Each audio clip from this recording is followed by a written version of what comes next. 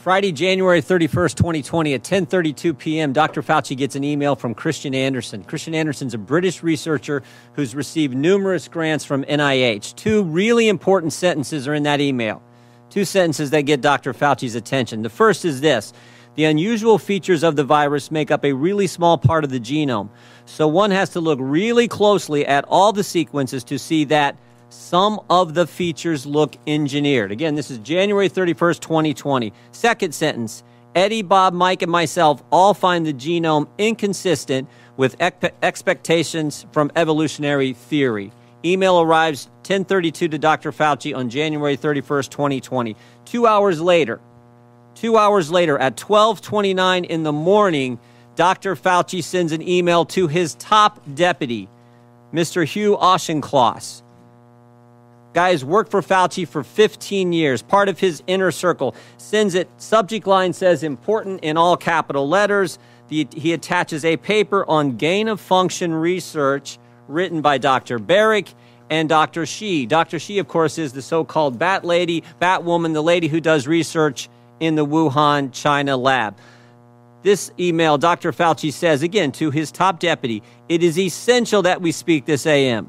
Keep your cell phone on, read this paper. You will have tasks to do today that must be done. Notice the intensity. Notice the focus. I mean, this is the house is on fire email here.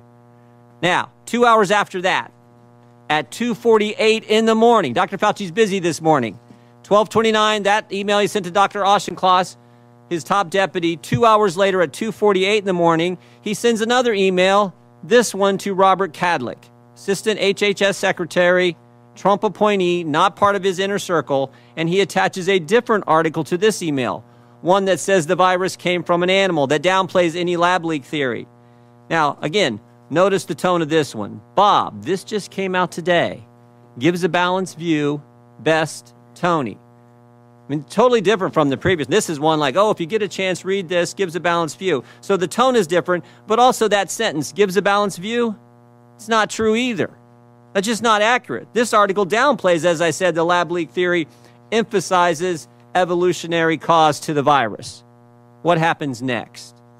What happens next? Later that same morning at 11:47 a.m., Dr. Fauci's deputy gets back to him. I just want to read you this whole email. The paper you sent me, the one he sent him on, that was written by the virologist from Wuhan, China, and Dr. Barrick, the paper you sent me says the experiments were performed before the gain-of-function pause, but have since been reviewed and approved by NIH. Not sure what that means, since Emily, someone else who works for Dr. Fauci, is sure that no coronavirus work has gone through the P3 framework, which, of course, is the oversight body that's supposed to approve any grant dollars going for gain-of-function research. No coronavirus work has gone through the P3 framework. Final sentence, she will try to determine if we have any distant ties to this work abroad. She will try to determine if our fingerprints are on any of this. All these emails happen in 13 hours. So 13 hours after Dr. Fauci gets the initial email from Christian Anderson saying, looks like this virus is engineered, not consistent with evolutionary theory, Dr. Fauci knows some important facts. First, Dr. Fauci knows there's a lethal virus on the loose that started in Wuhan, China. Second, he knows the American taxpayers have funded gain-of-function research in Wuhan, China. Third, he knows that the research grant didn't go through the required oversight board. Fourth, he knows the virus, quote, looks engineered and, quote, not consistent with evolutionary theory. And finally, fifth, Dr. Fauci knows he may have ties to this work in China. His fingerprints, in fact, may be on this. So what does Dr. Fauci do next? After he says, oh, whatever, what does he do next?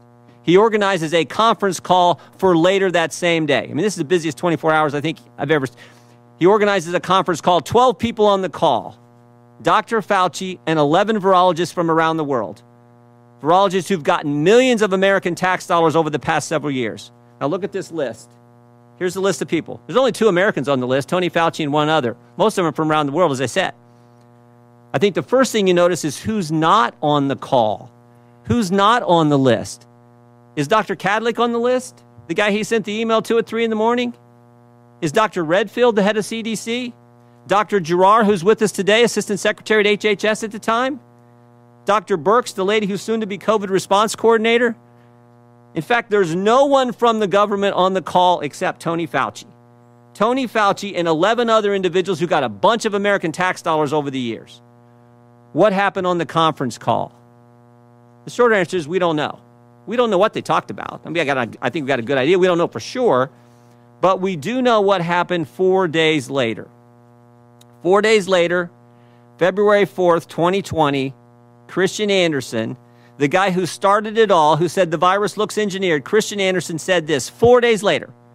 The crackpot theories going around at the moment relate to this virus being somehow engineered. That is demonstrably false, close quote. What? In 4 days, this guy went from this looks engineered to now that's demonstrably false. 4 days, he went from this isn't consistent with evolutionary theory. Now we know it's totally evolutionary. But it gets even better.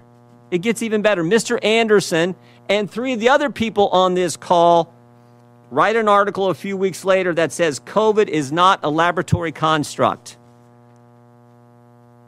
And while they're writing that article, there's an email from March 6th where Mr. Anderson offers to let Dr. Fauci edit the article before it's published. And here's the kicker. Here's the kicker. When the article is published, Dr. Fauci cites it at a White House press conference when he is asked by a reporter about the origin of the virus. Cites the very article he put in motion on the conference call and he was allowed to edit. At the White House, where he's supposed to be giving the American people the truth, he references an article that he manufactured. Now, maybe I'm wrong about all this. Maybe it didn't work out this way. I think I'm right. Maybe it didn't work out this way. But it would have been nice, Mr. Chairman, if Dr. Fauci would come today and answer our questions. He could have come here and defended himself, but he didn't have the courage to do it. And you know who else wouldn't come? Remember that email about the P3 framework? We invited Dr. Hassel to come too. He's the individual who chairs that oversight board. We invited him to come today too, and he wouldn't come. I'm convinced these guys knew right from the get-go what the truth was, and they misled the American people. Oh, here's the other thing. You know that conference call? That conference call? We got the emails regarding the conference call from February 2nd. All these guys were emailing back and forth. They were on that conference call. Here's what we got on the FOIA request. Here's all their emails. Every single thing is redacted. Every single thing is redacted about what took place in that conference call, because I'm convinced it was at that conference call where they said, we got to cover our tracks. And again, maybe I'm wrong. Maybe I'm wrong. But Dr. Fauci could have been sitting right there and answering our questions, and he wouldn't come today. I yield back. Thank you, Mr. Jordan, and let the record reflect that Dr. Fauci was invited Friday afternoon. He declined.